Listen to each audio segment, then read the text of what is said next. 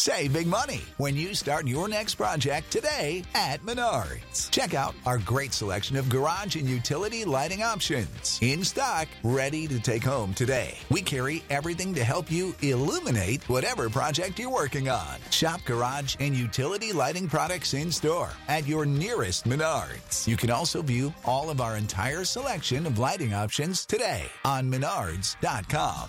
Save big money at Menards. Hello, and welcome to This Day in History. Here is what happened on May 27th.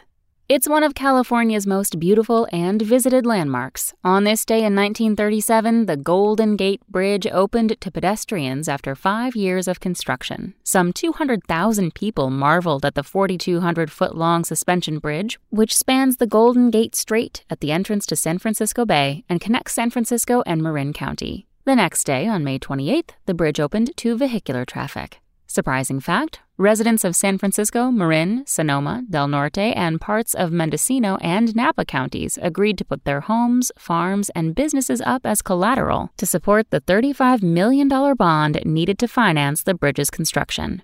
Also on this day in history, in 1703, the Russian city of St. Petersburg was founded by Peter the Great. And in 1941, during World War I, the British Navy sank the German battleship Bismarck. That's all for today in history. Tune in tomorrow to learn a little bit more about the world around you.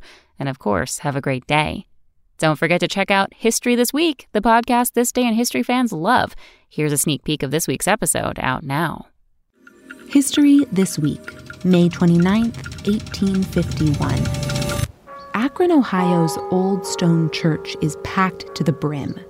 It's the second day of a big convention on women's rights. Hundreds of activists are there, but when one of them, Sojourner Truth, takes the floor, she stands out.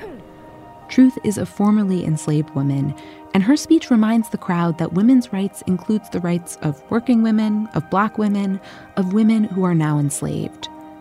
But this speech would be manipulated throughout history, and Truth herself boiled down to a fictionalized slogan.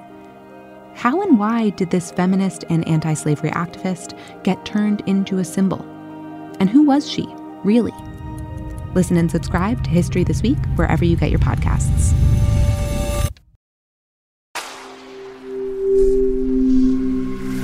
Spoken Layer. Without the ones like you, who work tirelessly to keep things running, everything would suddenly stop. Hospitals, factories, schools, and power plants, they all depend on you. No matter the weather, emergency, or time of day, you're the ones who get it done. At Grainger, we're here for you with professional-grade industrial supplies. Count on real-time product availability and fast delivery. Call, click Grainger.com, or just stop by. Grainger, for the ones who get it done.